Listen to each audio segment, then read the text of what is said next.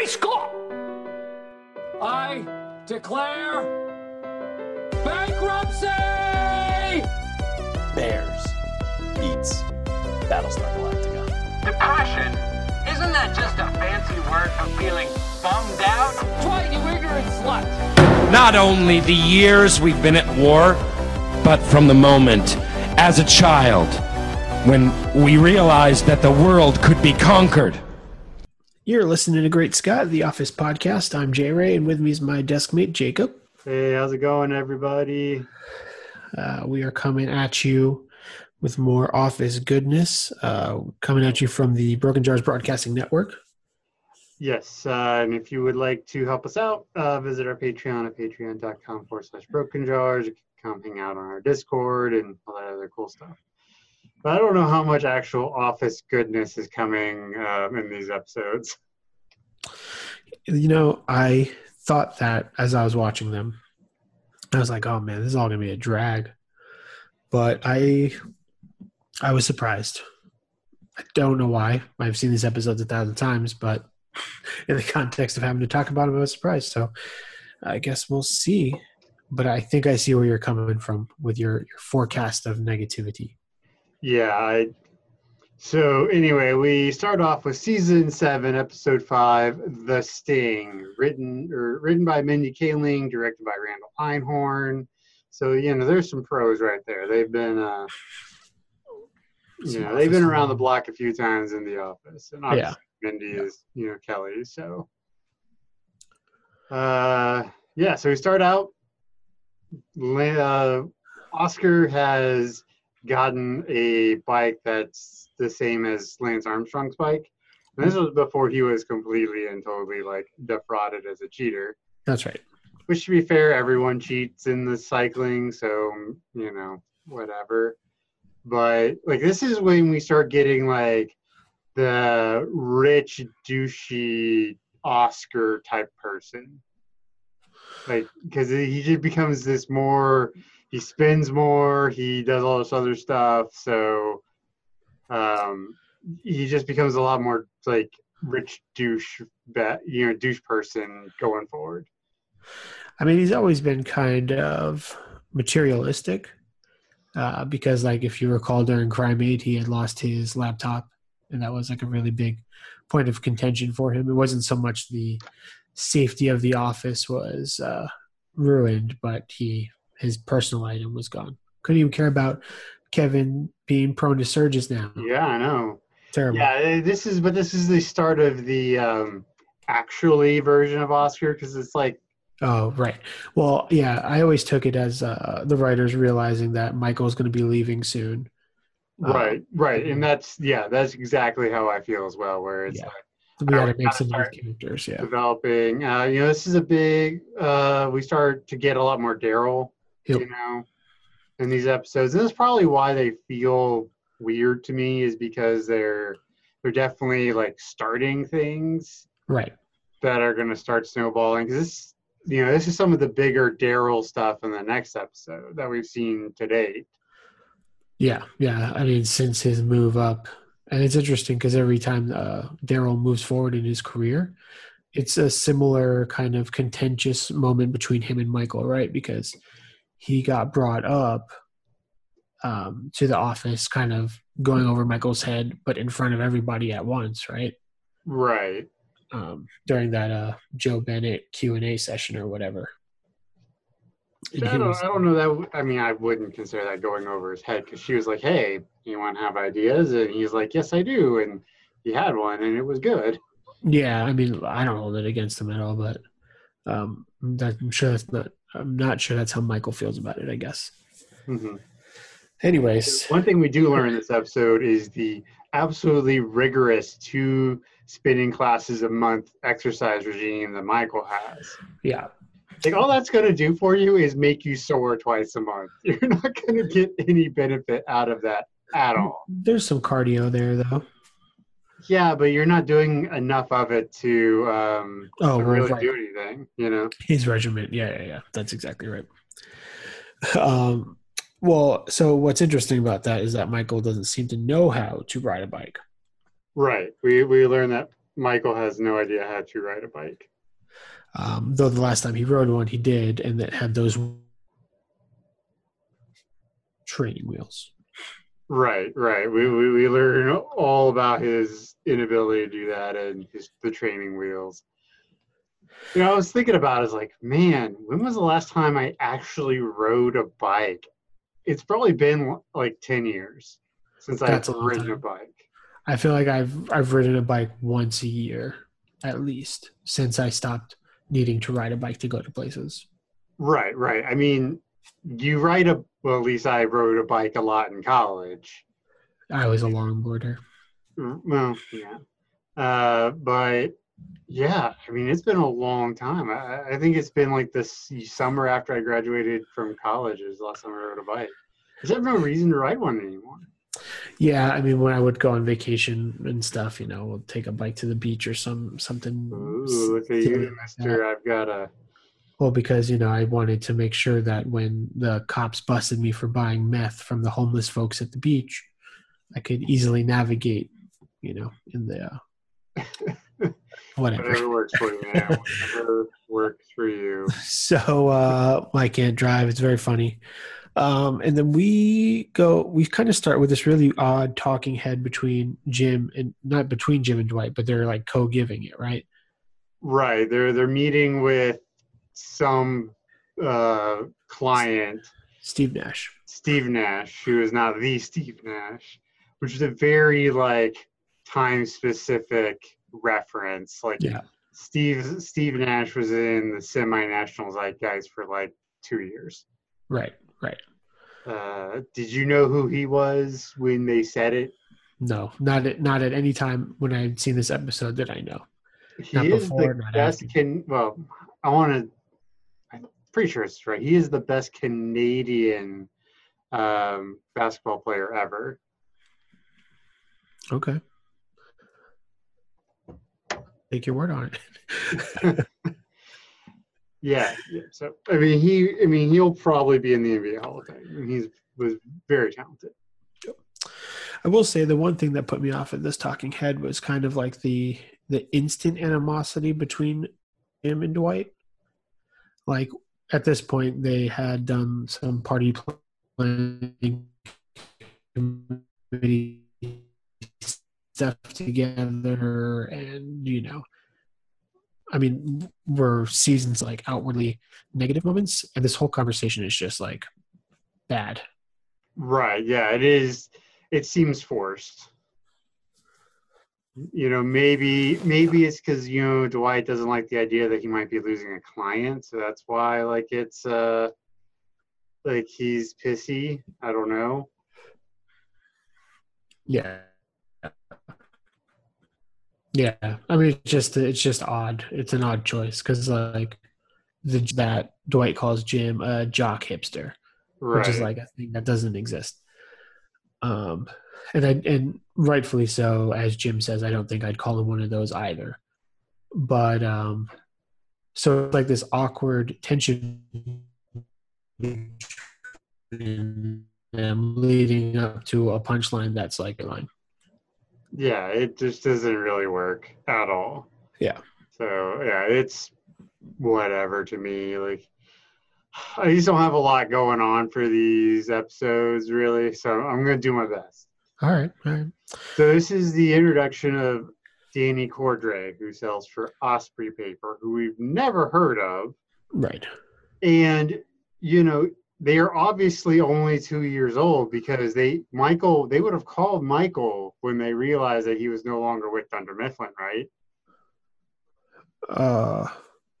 And Michael would have known about them when he was looking for people to work for in season 5. Well, because you're thinking they would have called him to like poach him, to like headhunt him. That, or when he was looking for people, if they are in the market, he would have known about them. Instead of just having Prince Family Paper on there, he would have at least known about Osprey. Yeah, I mean, I guess I'm not sure. I mean, it could be just a silly retcon thing, right? Needing this worthwhile competitor for the sake of the storyline making sense.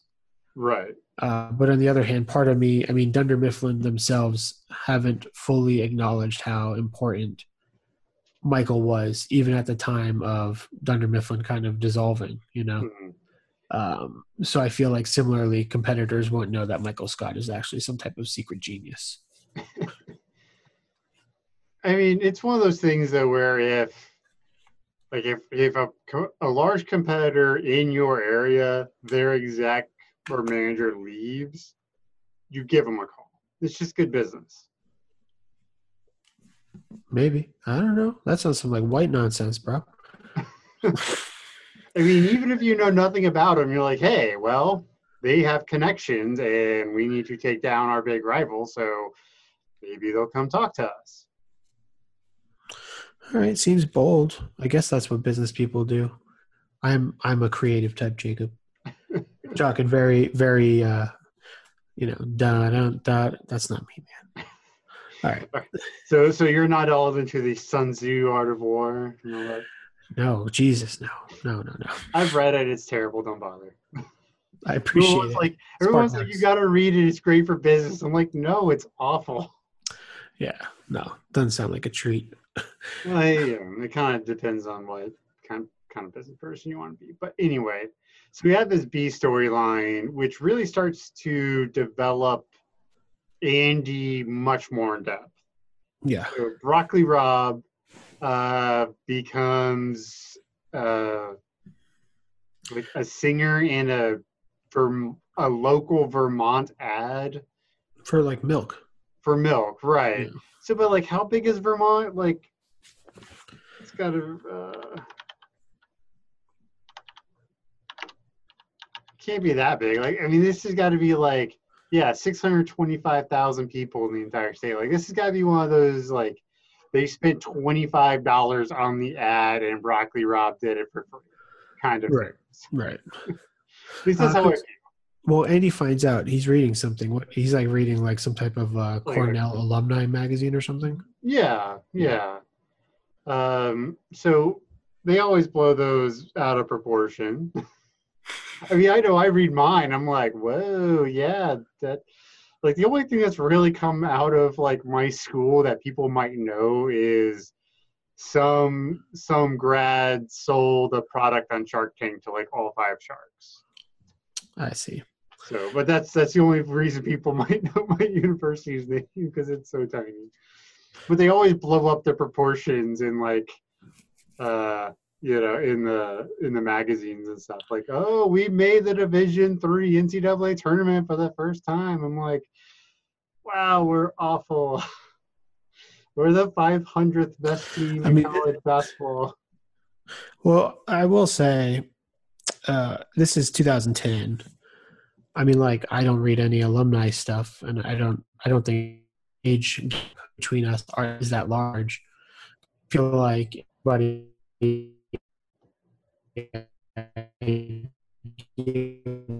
dang what they're doing because of Facebook.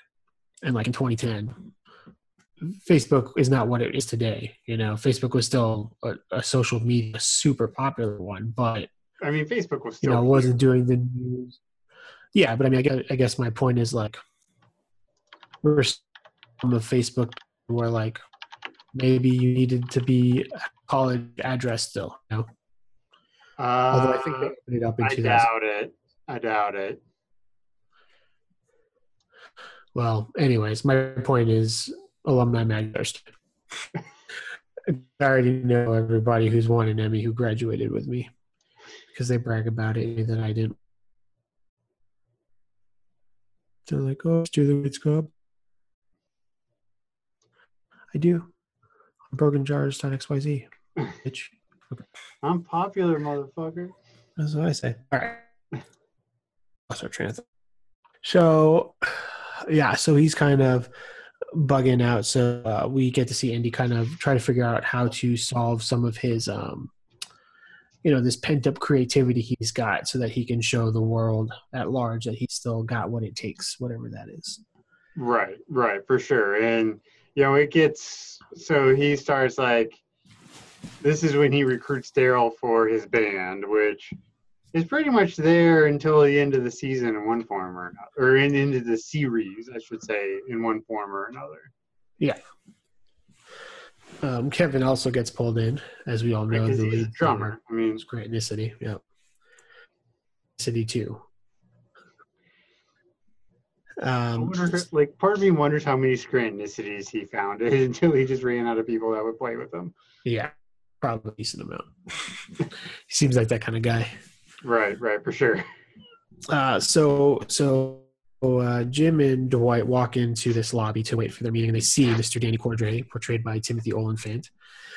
And, which, great actor. Kind of weird that he's in this. This is when you start getting, like, the bigger, high-end, like, guest stars and stuff. Yeah, it's all. Is he only in these 2 episodes, like this one and the next one? Like, he's not really around much after this. Yeah, I think that's right. Yeah. I think maybe a third one down the road, but. Right. Like, he's really, like, it feels like they're like, oh, crap, we need some kind of storyline to get us through this hump because they are almost to, Michael leaving. Yeah. So Jim and Dwight know, and they know that he is a good salesman who can steal their clients. And, it's even something that Dwight admits himself as someone who has won the Northeastern Pennsylvania Salesman of the Year award or whatever. Right. And we learned that he's like all yeah. Sorry, my brain was trying to make 2 separate points at the same time.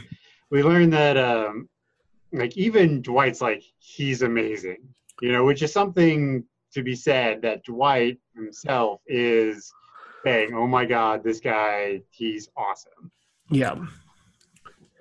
I will say the Dwight, they have this strategy of trying to intimidate Danny so that he may be inclined to leave. And Dwight goes in with a comment about a woman saying that's the largest penis I've ever seen. Now, funny. And a very obvious joke to make, indicating that one's own wiener is bigger than anything anybody's ever seen. Right. There's a twist, however, because this is a penis that in this lying scenario was seen at a museum.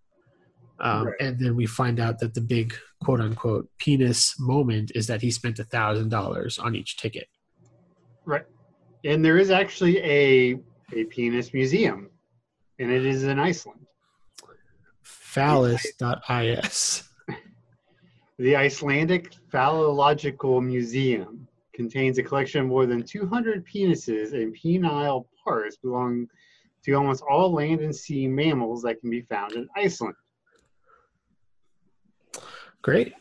That's wonderful. It's a little far to see penises. Visitors will encounter 55 specimens belonging to 16 different kinds of whale, 1 specimen taken from a rogue polar bear, 36 specimens belonging to 7 different kinds of seals, walrus, and 151 from various land mammals. Man, that's a lot of dong.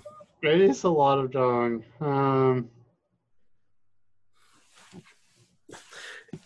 Anyways, we also find out that Pam had gone on a couple of dates with Danny. That's next episode. No, you have your notes here. It says fizzled with Pam.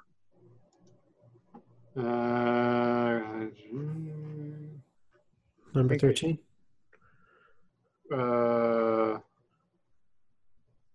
Oh, yeah, maybe I just threw that in there.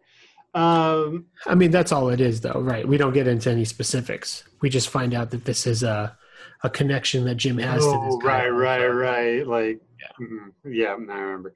But then we have and then they call Michael to try and close this deal because whoever, I don't remember the name of the customer, but apparently they've been with Dunder Mifflin forever. Right. So somehow Danny talks them into signing with them, even though they don't have as good of prices or, have, as good a customer service as Dunder Mifflin does. Yeah. I mean, Michael offers them free shipping. He even says he's going to sell it at cost, which is like nuts. Right. I'm sure the contract's going to have like 1,000 pieces of fine print stipulating that this is like a 30-day thing only or some nonsense. But it's an enticing offer, and the dude doesn't play ball. He says he's switching, and the three of them are pretty dejected. But then they have to come up with a plan. Mm-hmm. Well, another thing that, like, you know, there's other areas for Dunder Mifflin to make money off of a big contract by giving them the paper. So they sell to them at cost, and then they can sell them other things, you know, other supplies. So sure, they're not going to be making as much money, but it's better to have a little bit of something than a whole lot of nothing. Right. And so they call Michael, and he's in the middle of a meeting about something that I don't know. And yeah, they call him in, and like he's super excited. He's like, "Oh, you thought my sales days were over, but I quit just to be called reluctantly back in." He's like super giddy that Jim and Dwight called him in to try and get the save the account from Danny. Right. So this, I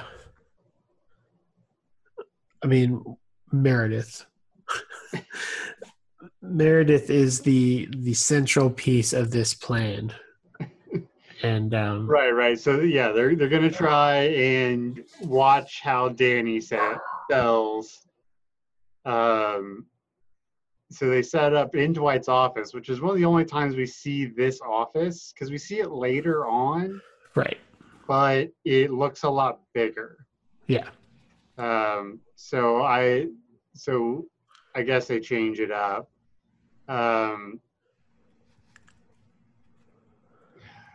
So they decide that, okay, they're going to make Meredith the head of Pennsylvania Solar Tech. Yep. Set her up and try and figure out how Danny does what he does.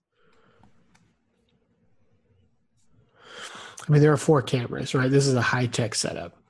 There's a close-up on Danny. There's a close-up on Meredith. There's a wide shot of the whole room, and there's a 4th camera that eludes me.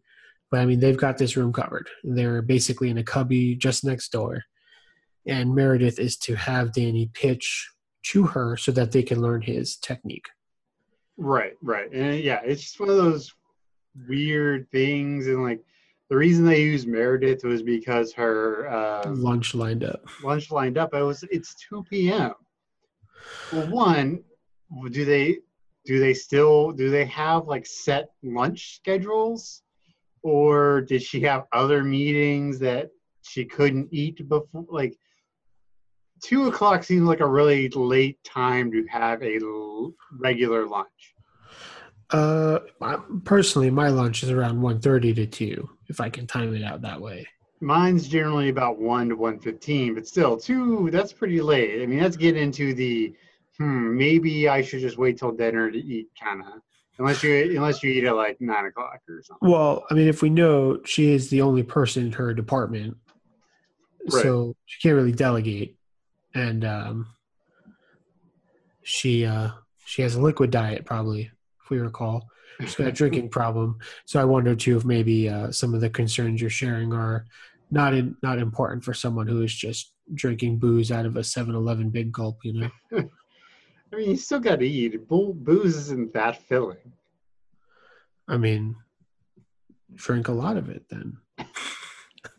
I mean, either way, it's not that weird, I guess. A lot of people in my office don't take lunch till 1. And we can't take lunch at the same time because of whatever stupid nonsense. So I could see it.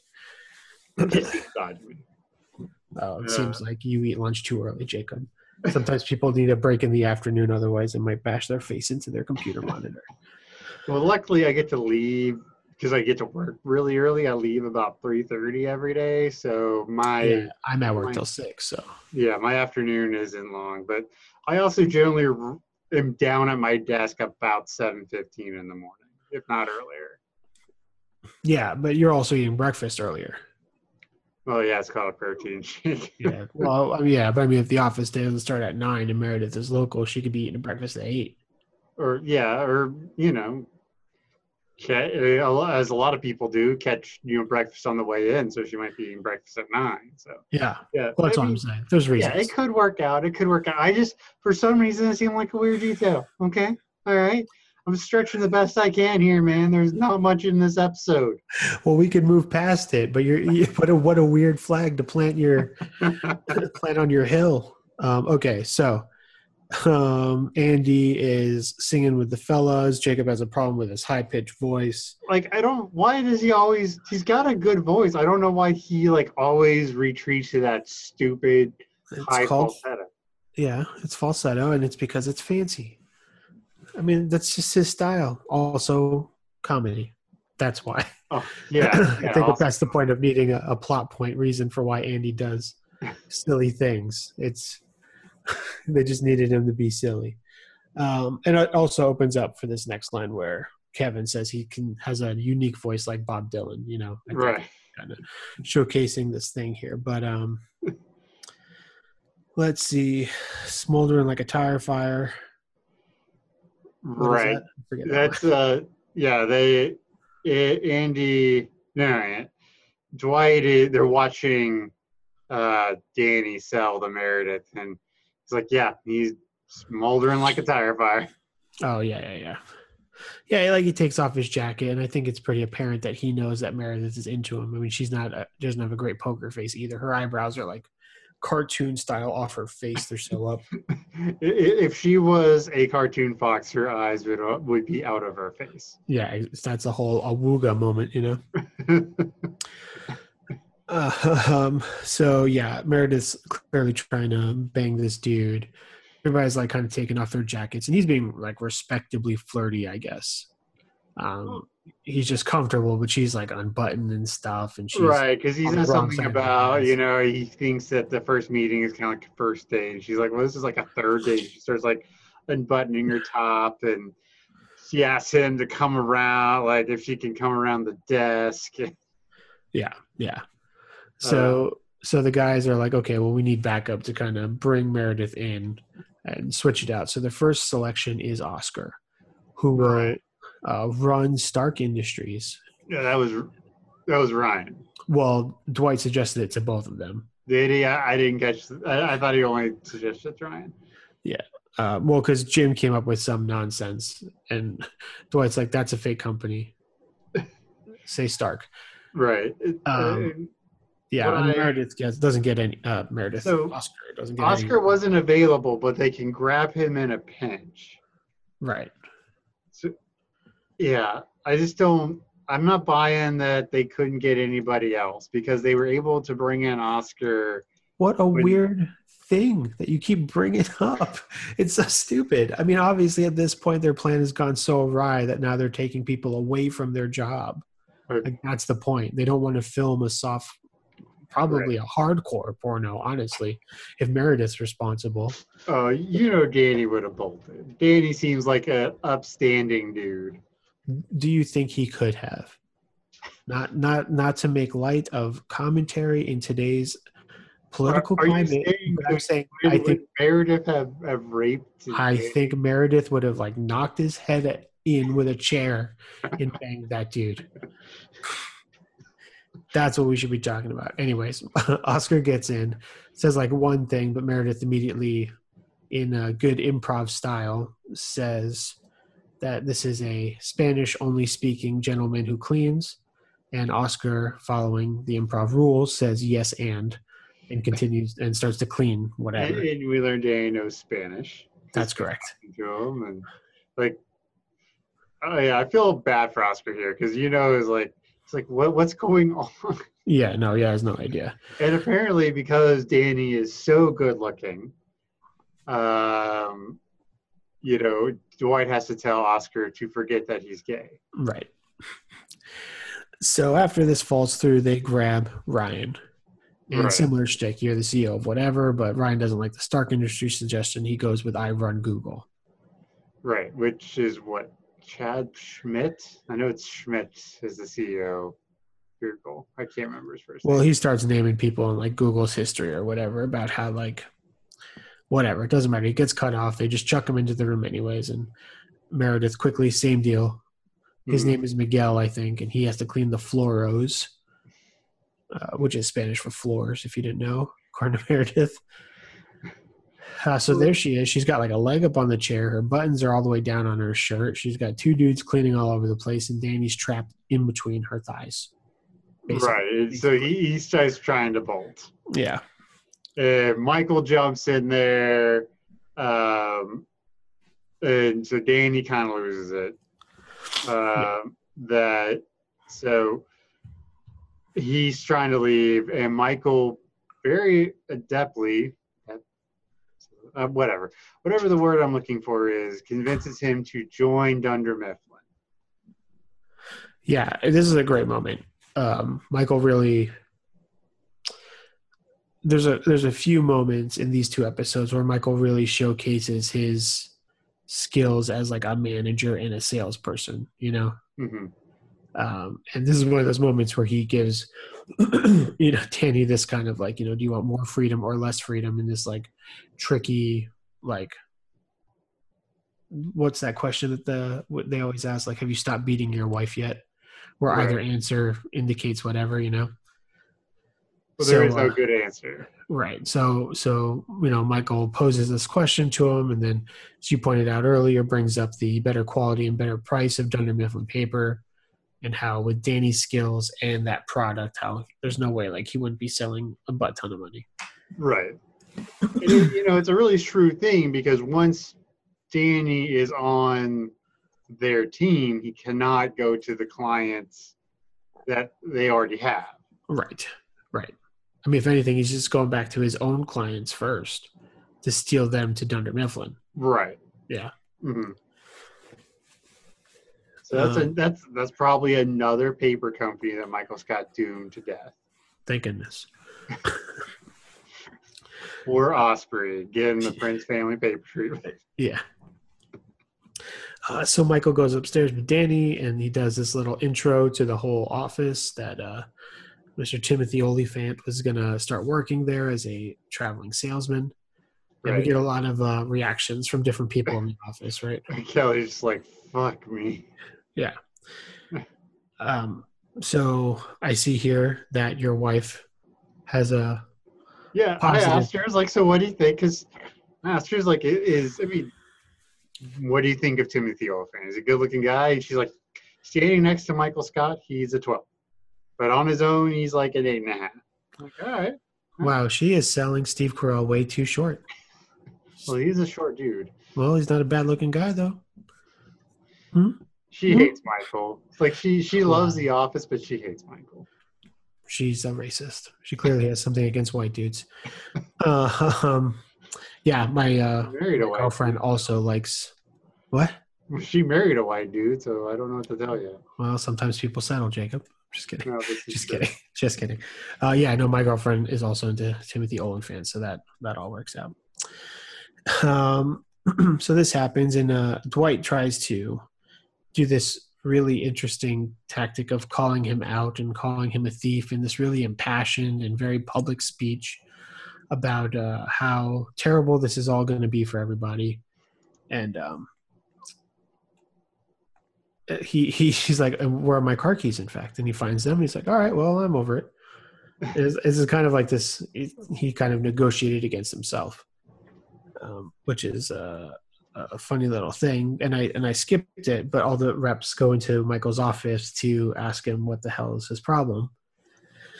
And he starts off by trying to do do you want to stay the same, or do you want things to get better? Everyone wants to stay the same. Right, which is like the exact same question he had asked 5 minutes before, but it does not work on his staff, who is already tired of his crap. But yeah, similarly, he also does a pretty good impassioned speech about explaining how he's not going to steal their clients anymore. Mm-hmm. So yeah, really, Michael brings it all home at the end of this episode of like really showcasing how he can like bring this office together and have a good staff. Though he does have one oversight, who is they've already got a traveling salesman, Todd Packer. Like, can you have enough? Like, I don't know. To me, like, to have that it doesn't really matter as long as they're making their salary and pay in sales, right? Like, yeah, I mean, I guess like my company has sales folks, but they are obviously scattered. So I don't know if Todd is based locally, as is Danny. I guess that could be why it's a problem. Could be. Yeah, it could be. But there's no telling where Todd really goes, right? where Todd goes or where Danny is from. You know, he could be there. He could be anywhere in PA, really, or being where New they York are. City. You know, New Yeah. York or some other different states. Wouldn't be hard. Yeah, it's true. But I me's just why it depends, because we don't really know where Saber's current places are, you know? Right. And I guess I'm trying to think about it. Because Saber bought Dunder Mifflin, right? But did they buy all the branches or just Scranton? They bought everything. So there are theoretically, all the other branches of Dunder Mifflin are running too, right? What didn't? Maybe they, trimmed them down because they still have Utica. We know of that. From Lecture Circuit, Lecture Circuit was before the buyout, right? Yeah. Well, because I guess I'm wondering, does Holly still work for Dunder Mifflin / Saber? Because she comes to Scranton. Right, because to fill in for Toby. Yeah, so that's what I was wondering. Like, did she just get transferred there, or was she doing something else? And maybe Joe Bennett had someone headhunt Holly and be like, "Hey, we know you used to work for us, and we have this position. Would you like?" Right, but the way Michael put it was she works for he says the Utica branch, so Or Nashua. Right. So and. So she still works for. There's this idea that it is Saber said that she has to go back to Nashua when Toby comes back. Right. And so we see some of that, and that's why she quits, so she doesn't have to go back. And then they decide to move to Colorado. Right. So I was looking at the dates a little bit. So the first season of Justified from FX, which stars Timothy Olyphant, whatever, premiered in March. And so you got to figure this episode's probably recorded in like August, right? Yeah. So I wonder if they were like, if Timothy Olyphant got on and was going to do more episodes, but then Justified got renewed for a second season. No, probably not. I think he was kind of a bigger actor. He had done Deadwood already, and he'd been in a couple flicks. So I felt like this was just set up to be a cameo. Because not for nothing, but in the next episode, the whole Danny, Jim, Pam thing gets resolved. Mm-hmm. So he wouldn't have really had much conflict. And Dwight points out that there's no desk for him. Yeah, maybe. And when was the last time we had seen Todd Packer? It's been forever. So I feel like, they didn't need one more character not to write for,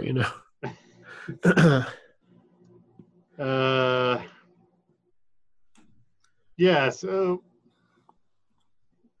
the only thing we really need to touch on is Dwight describes Pam as a plain, hardy woman of Scranton that makes this town great. Yeah. Yep. So, what do you think, man? What would you give this episode? It's just kind of there. It's almost a backdoor pilot for the rest of the series. So we start developing Daryl, we start developing Andy, all this other stuff. I don't know. It's very meh. It's just not a lot. It's not that funny. So I'm going to give this a 1 out of 5 jock hipsters. Also something I do not like. Yeah, no, I disagree. I think it's, I spent a lot of time in the past couple episodes of Great Scott talking about how they did stupid things with Michael, making him kind of go back to being a dick Mm-hmm. after we spent 6 seasons of him becoming a better person. Right. So this episode, especially in the latter half, really showcases Michael's adult professional ability to be a regional manager.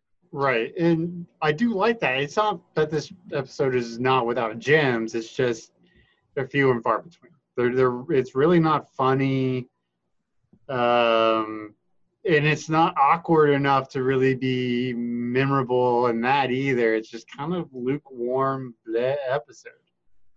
Well, I mean, this, and I think this is why, because we didn't really finish either Andy's storyline, but him and the guys start talking, and then they start jamming, and Andy kind of has this growing moment within that self-contained bit where he sees that Daryl is a good musician, which the audience has known, but Andy's kind of up his own ass, so he's right. Well, and this is also where Andy sort of has that realization that he feels like life has passed him by, that he doesn't know who he's going to be, right?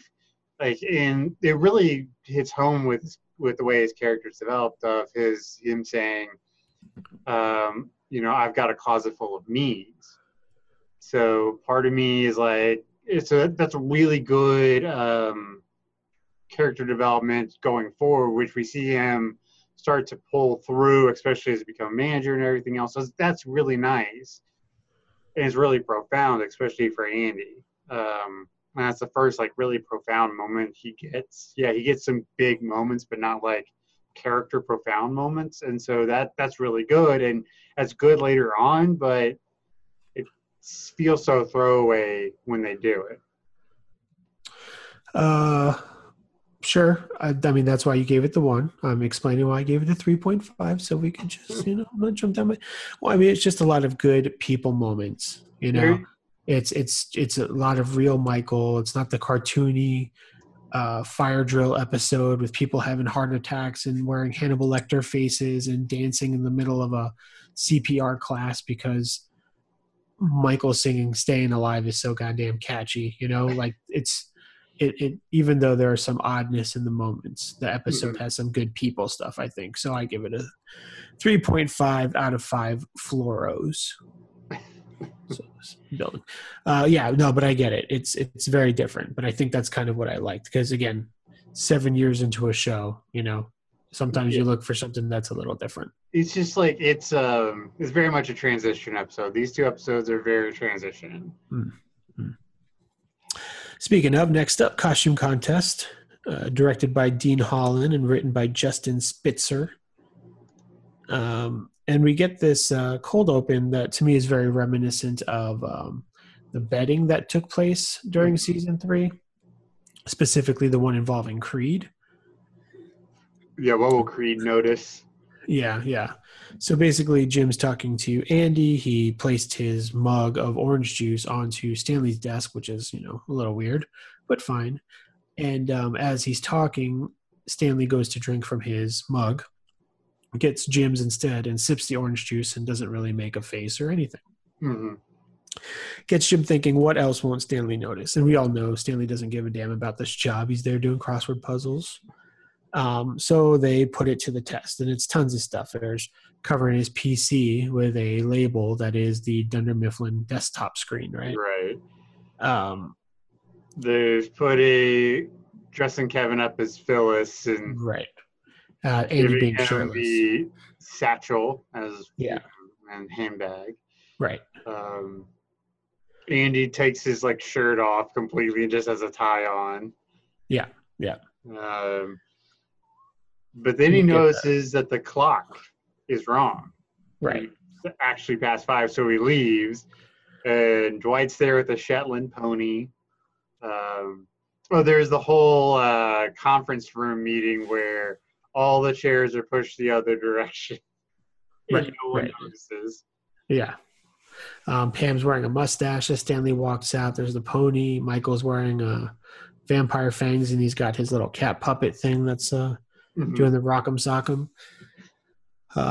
And Stanley's out. And, it's just a nice little bit reminding us that Stanley doesn't like it there. It's as if we needed the reminder. But, I mean, I wonder if Stanley feels that he, he's got a solid pipeline of customers, so it's just most of his job is just maintaining that relationship and renewing. So Right. if that's what he's decided it's going to be, there's not a lot of extra things to do, really. Yeah, no, I mean, I'm not holding it against him. I'm just saying that, as if this was all a surprise, that he wouldn't give a damn about what the hell's going on in this office, Right. But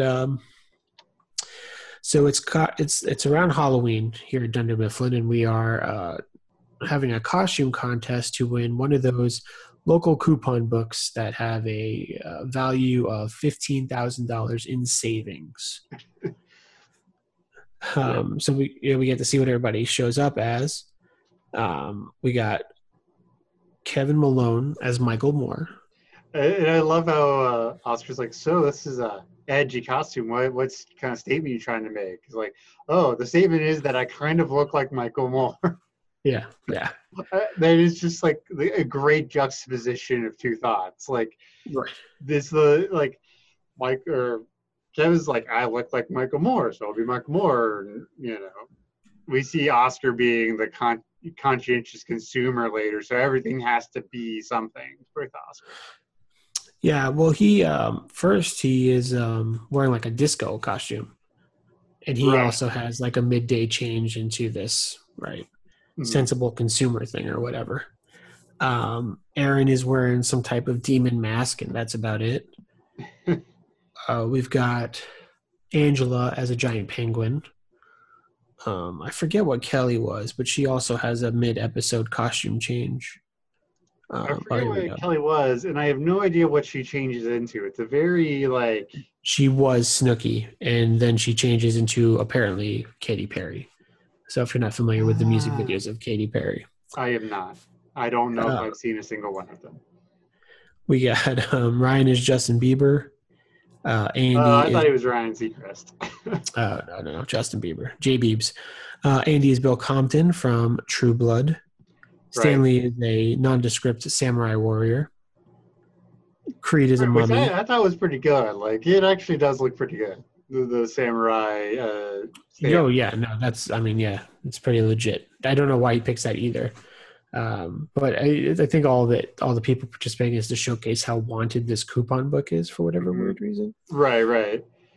Meredith generally with those coupon books, there's always one coupon that's stupidly good, and that's why everyone wants it. Yeah. I mean, traditionally those books retail for like $40. Right. So in terms of a book full of promotions you'll probably never use, it's a pretty hefty price. But if the thing you want lines up being the coupon that breaks the book. Right. And I remember when I was in college, we had a student discount card, which was pretty worthless, except it was buy one, get one at Fazoli's, which do you know what a Fazoli's is? Is that a thing? Fazoli's is sort of a fast food Italian place, which was pretty tasty, but a little bit expensive.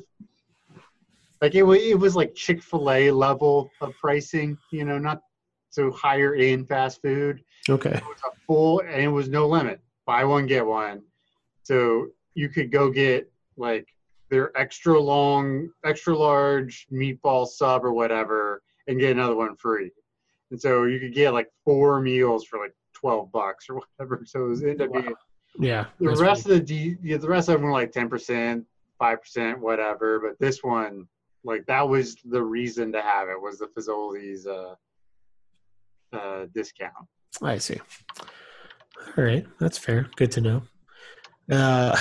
Just to finish the list, Meredith is Sookie Stackhouse from True Blood.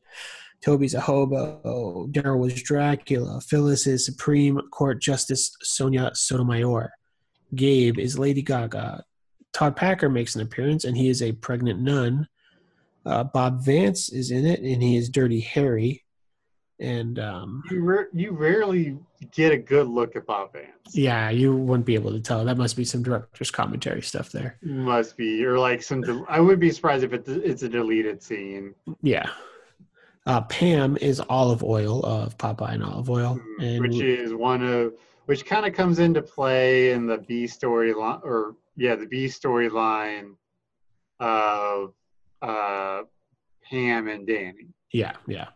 Cece makes an appearance as Sweet Pea, Popeye's daughter.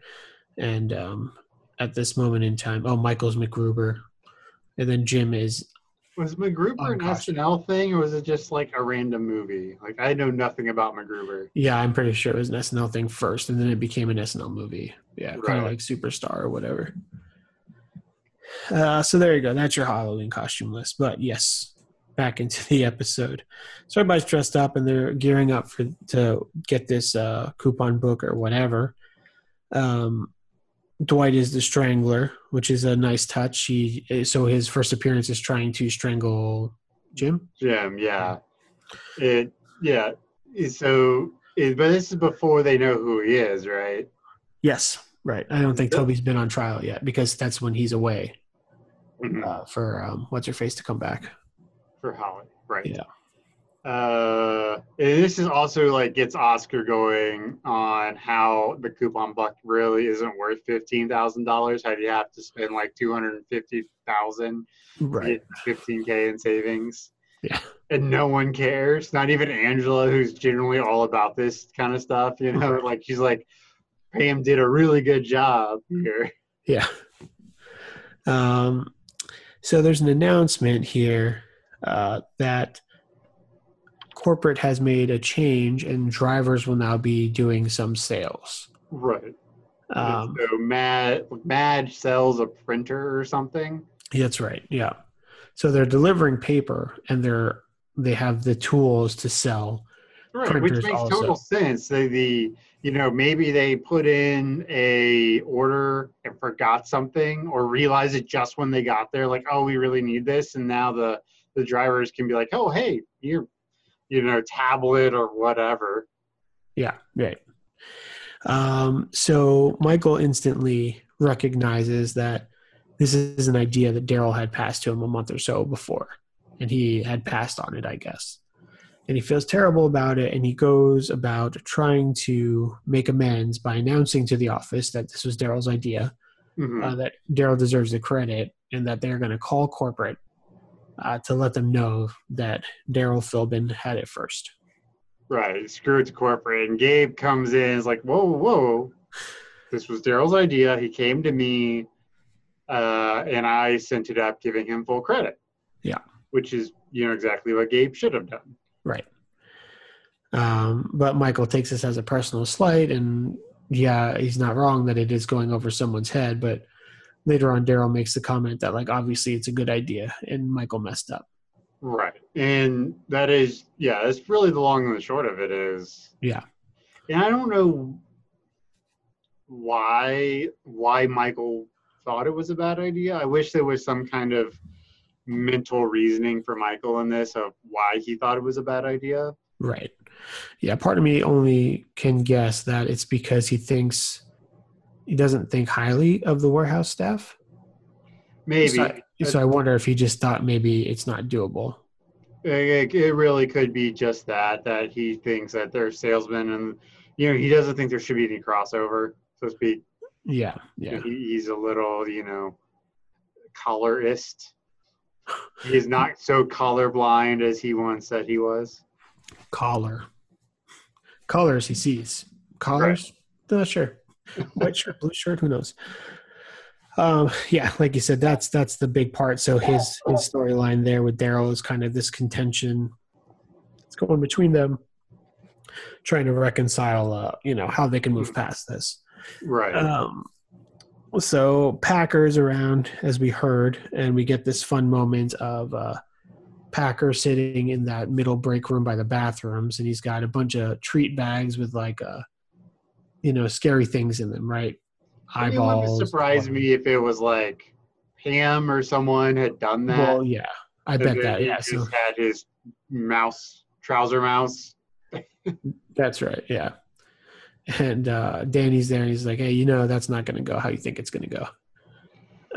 Right. I mean, like, assuming the worst, which is a good thing to assume with Todd Packer, like, if a woman or anyone were to stick their hand down in there, that's immediate grounds for firing.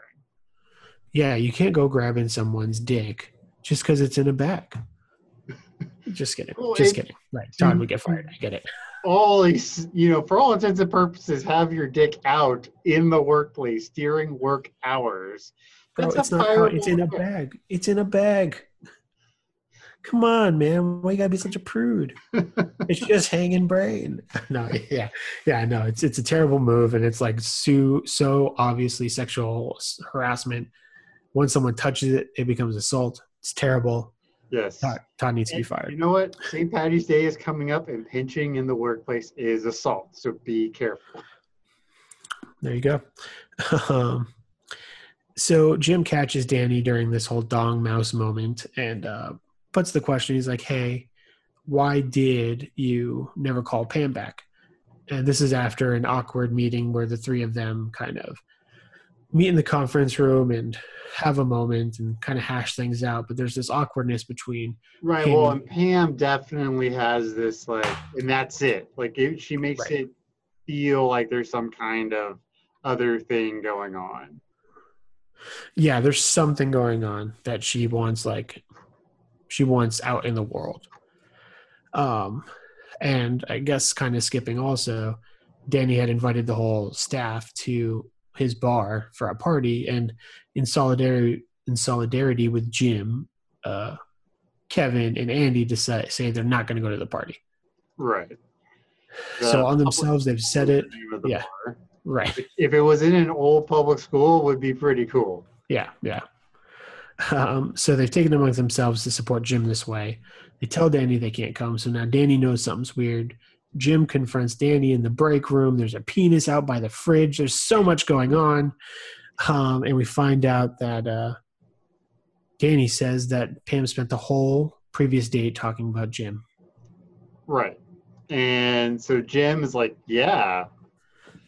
Jim definitely has one of those I am a stud kind of looks on. Like, yeah, fuck yeah. That's right.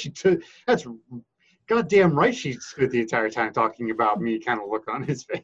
Right. But then the next scene immediately, because I guess he went and like the elevator scene where Pam tells Jim that her dad expressed how much Jim loves Pam. Jim was probably expecting to have a similar moment with Pam, reminiscing about this date where she couldn't stop gushing about him. Mm-hmm. Instead, we are treated to a scene of Pam confronting Danny outside of the restroom now. Where we find out this was not the case. Mm-hmm. And they're really pushing Danny. And is it awkward? I don't know. It is. I mean, it is awkward. Like, why is this a big deal? I mean, it would be one thing maybe if Danny was like with or trying to get Pam, but they're married and with a kid. So I don't know. It just seems. I mean, if we think 4 years ago, that's beginning of season 3. So now Jim is in Connecticut and Pam is freshly single after being with Roy for like 5+ years. Right. She's going to date. We see one of the dates. It didn't go so well. Well, so I guess I wonder if Pam was in a pretty obviously vulnerable state. So having this dude show up who she feels kind of did her wrong, I wonder if that like is why she's having trouble just letting it go. And like she needs this closure. Even though there's like, she's not trying to win him or anything, obviously, Yeah, it could be. That's the only thing I could think of. Otherwise, it just seems kind of like out there that that they're just hounding this dude about a date 4 years ago, But we find out that Danny thought that Pam was dorky. Right. And, that's just how it is sometimes. It's like sometimes you just don't like somebody that way, Like, not everything has to be something. Right. Well, and the beginning part of this episode was Pam kind of trying to get Jim to dress up as Popeye, kind of showcasing her dorkiness and, not to make a list of dorky Pam moments, right? But we've got Pam dressing up as Charlie Chaplin in New York City and being the only person there. Mm-hmm. We've got, her being a drunk college student isn't really dorky. That's about par for the course, really. That's what you're supposed to do in college, according to Meredith. Yeah. They plot later on. Right. you know, she's got like her weird little artsy sideways ponytail when she's got her art exhibit. Like, you know, Pam's a little quirky is all, you know, and not in a bad I way, mean, it's definitely obviously. who she is. Right. But Danny's not looking for that, you know. Yeah, and that's fine, you know. Well, and Pam says that too. It's totally fine. It's whatever. But I think it hits a note with Pam because all day Jim's been kind of pretending that dressing up is too cool for school. Right. And then she gets this confirmation. Yeah. And we know Jim is not a big costume guy. Well, you know, he dressed up as Facebook once. Right. And we do see a clip of that lost opening. Yeah. But he says that he's too old for costumes, but he's not too old to constantly be pranking Dwight and all the other, you know, quote unquote childish things that he does. Right. So after all this, and Pam is kind of hurt, and maybe she's coming to some type of realization about her dorkiness affecting, you know, like maybe Jim thinks she's dorky, I think is the concern here that we see on her face, you know. Maybe, yeah. But then Jim, next scene, shows up wearing a Popeye costume. He's holding Sweet PCC. He's doing a little sailor jig or whatever that weird foot motion was and stuff, and it's all very adorable. Yeah. Wow. I just saw your note where you said Madge cells, and I watch it with the captions on because I'm old, and that is certainly not how you'd spell Madge, but that's fine. I was typing as fast as I could. God damn it! Yeah, no, I get it. You're doing like stenographer notes. It's no problem. All right, so back to the contest. So there are 2 costume changes here. No, 3 costume changes. Oscar changes from his disco dude to the consumer thing, whatever the hell it was. Kelly shows up as Katy Perry. Apparently, I thought she was some type of weird Willy Wonka jawbreaker thing, but that's fine. Yeah, that's what I was like. Man, like, is she supposed to be like? And I don't know exactly why, but like I got very Aqua Barbie girl music video vibes from her costume. I don't know because she's so stiff, I think is what it is. Yeah, I guess that's what it is. But I definitely like that's where my mind went. Yeah. If you don't know what that is, you're too young, and I don't know. I mean, we've cursed too many times for you to be listening to this show. And then Angela, biggest surprise of them all, shows up as a sexy nurse. Because that's all they had left. Yeah, that's what she says. And then she goes on this nice kind of fourth wall breaking monologue where she's like, we all know what sells here. Like, let's all be adults. Right. And we also get one of the few looks at like the fact that Angela is really shapely and in really good shape. Like, she's a very attractive one. Yeah, I feel like that is that was like a costume choice that was made around season 4 as they started focusing more on Angela and Dwight. Because if you watch the first 3 seasons, she really does maintain that whole super covered up, super conservative thing. But then they start giving her a little bit more like, because like her sprinkles, her sprinkles like morning outfit is like still mostly sheer, you know, like it's black, but it's risque is all I'm saying. I don't know if I'd expect a super Christian conservative lady to be dressing like that. Anyway, so we get our we're gearing up toward the parade, but Michael has it up to here, man, of people talking behind his back. Right. And he can't let it go, and he turns to his left and he sees a fist bump between Kevin and Gabe. The betrayal. I imagine this is how Caesar felt on the Ides of March, you know? A very Et tu, Brute moment, is that what you're saying? Exactly. Et tu, Kev? And so he jumps in there. He's like, you don't talk to him. Like, yeah. And we find out that all Kevin was doing was telling him to power down like a robot. Right. Just a sweet, sweet dance move that Lady Gaga could do. And, oh my God. I mean, I was cracking up. It's just Kevin's breakdown here emotionally is just, his face is red. He's crying. I think he's seconds away from snotting all over himself. He's trying to explain this dance move situation. And instead of Michael apologizing for the misunderstanding, he kind of doubles down and says, well, don't let it happen again. And Kevin just screams. He's like, do you think I'd ever let this happen again? No way, Jose.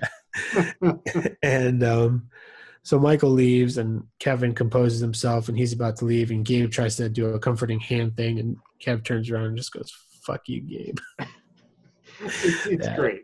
Yeah. It is, like, later on, I think it was during the costume parade that Michael comes out and is Daryl. He's Right. like, oh, yeah, I'm hip and I'm jive. He's like, oh, yeah. Like, I'm Daryl, you jerk. And I love how everyone's just done with Michael. Like, fans, like, when has dressing up as someone ever worked out for you? He's like, never. Because this is after the whole him being Jesus. Right. Whole. Right. This happened so many times. Well, and I got to say, oftentimes I have discussions about 30 Rock where they had one of their characters in 2 separate episodes do full-on blackface. Okay. And I think it's funny. And I think I get it because, they tried to do a weird thing by having a lady do blackface as a man. So there's like a lot of layers there. And, the question's always posed like, well, isn't that offensive anyways, even if you're trying to make a comment? Mm-hmm. And I don't find that offensive. But Michael coming out, doing his Daryl impression, I felt very awkward. It was like a 20-second moment of dinner party for me, where I'm just like, you can't do that, man. That's racist. You can't do it. And he does it. And he just goes. And Kelly's just like, can you just for once let us enjoy a party? Yeah, without making it about all your crap. Yeah. And immediately we cut to our parade, and we see all the costumes in action or whatever. Mm-hmm. And it's quick, and it goes, and Pam looks at all the votes because everybody has to vote. They can't vote for themselves. Mm-hmm. And we find out that Oscar is the winner by some type of weird, vote for someone else strategy that accidentally ended up in his favor. Yeah. Because Kelly says, I'm going to vote for someone who's not going to win. Ryan says, he's trying to shake it up. Yeah. Exactly, a Nader guy. I'm shocked that he is a quote-unquote Nader guy. Right. He probably doesn't even know what that means. No, I don't think so. Creed voted for him because he thought it was a James Edward Olmos cosplay or whatever. Right. Which is also pretty offensive, but that's fine. Yeah, and then we get back to Jim's silly Popeye nonsense that's going down. Mm-hmm. Oh man, I just saw your link here to Fazioli's or whatever. Let's check that out later. Yeah, and then that's about the end of the episode. Oscar wins, and that's it. Kind of fizzles there. Yeah, Oscar wins. Michael and Daryl talk it out with Gabe, and then they decide they can go directly to Joe if they want to, and all this other stuff. So, yeah, I mean, basically, they don't specifically agree that Daryl will always go to Michael. They just agree that they don't want to talk to Gabe anymore. Pretty much. Yeah. That's kind of one of those, the enemy of my enemy is my friend. So. Mm-hmm. Yeah. So, what do you give this episode? I thought this was also, and I don't know, maybe I was just in a good mood when I watched them because obviously I usually grade everything a lot lower. But I think this was like a 3.7 out of 5s because I look like them. Yeah, it's a okay episode. Better than the last one. I don't know. On rewatch, the whole Danny thing just feels out of it just feels weird. It's these big, chunk of 2 episodes that it's just there for no reason except to be. Yeah, I mean, again, personally, and not to interrupt your rating like you did mine so rudely before, but yeah, I mean, that's why I tend to like the beginnings of these seasons better because they're just like one-offs that don't matter later because I think the stuff that matters later is kind of boring. And clearly, in this instance, we're finding that you feel the opposite in this context. Well, yeah. Well, the thing is to bring in this new any random thing between the characters in the show would have been better than bringing in someone new. Yeah, no, I don't think so. Just need something fresh. I mean, it's fine, but we get to see like good partnerships between Andy and Kevin.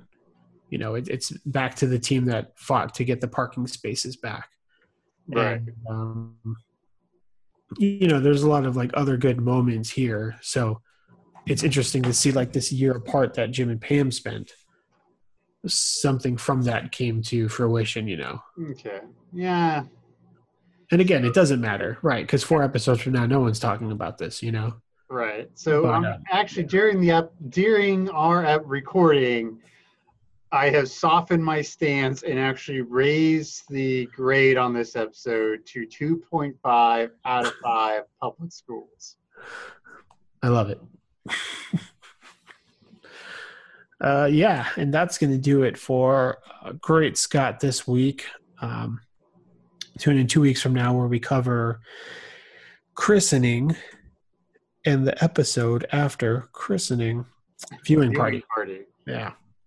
Which I hope viewing party holds up because I've always liked that episode. So we'll see. Yeah. As always, visit patreon.com/brokenjars to give us some of your hard-earned money so we can keep doing what we do. Yep. You can find me at Jacob Eagles on Twitter. BrokenJars.xyz is our website. BrokenJarsBroadcasting@gmail.com if you want to email us. Yeah. So hit us up. We know you're out there. We'd love to talk to you. So. Yep. Leave a comment on Reddit. Leave a comment or a review on iTunes. Hit us up on Google Music. I think we're probably there. Whatever. Hey guys, y'all have a good one. We'll see you in 2 weeks. Yup. It will be the day after St. Patrick's Day, so you can listen to us with your monster hangover. There it is. All right. See ya. Bye. Later.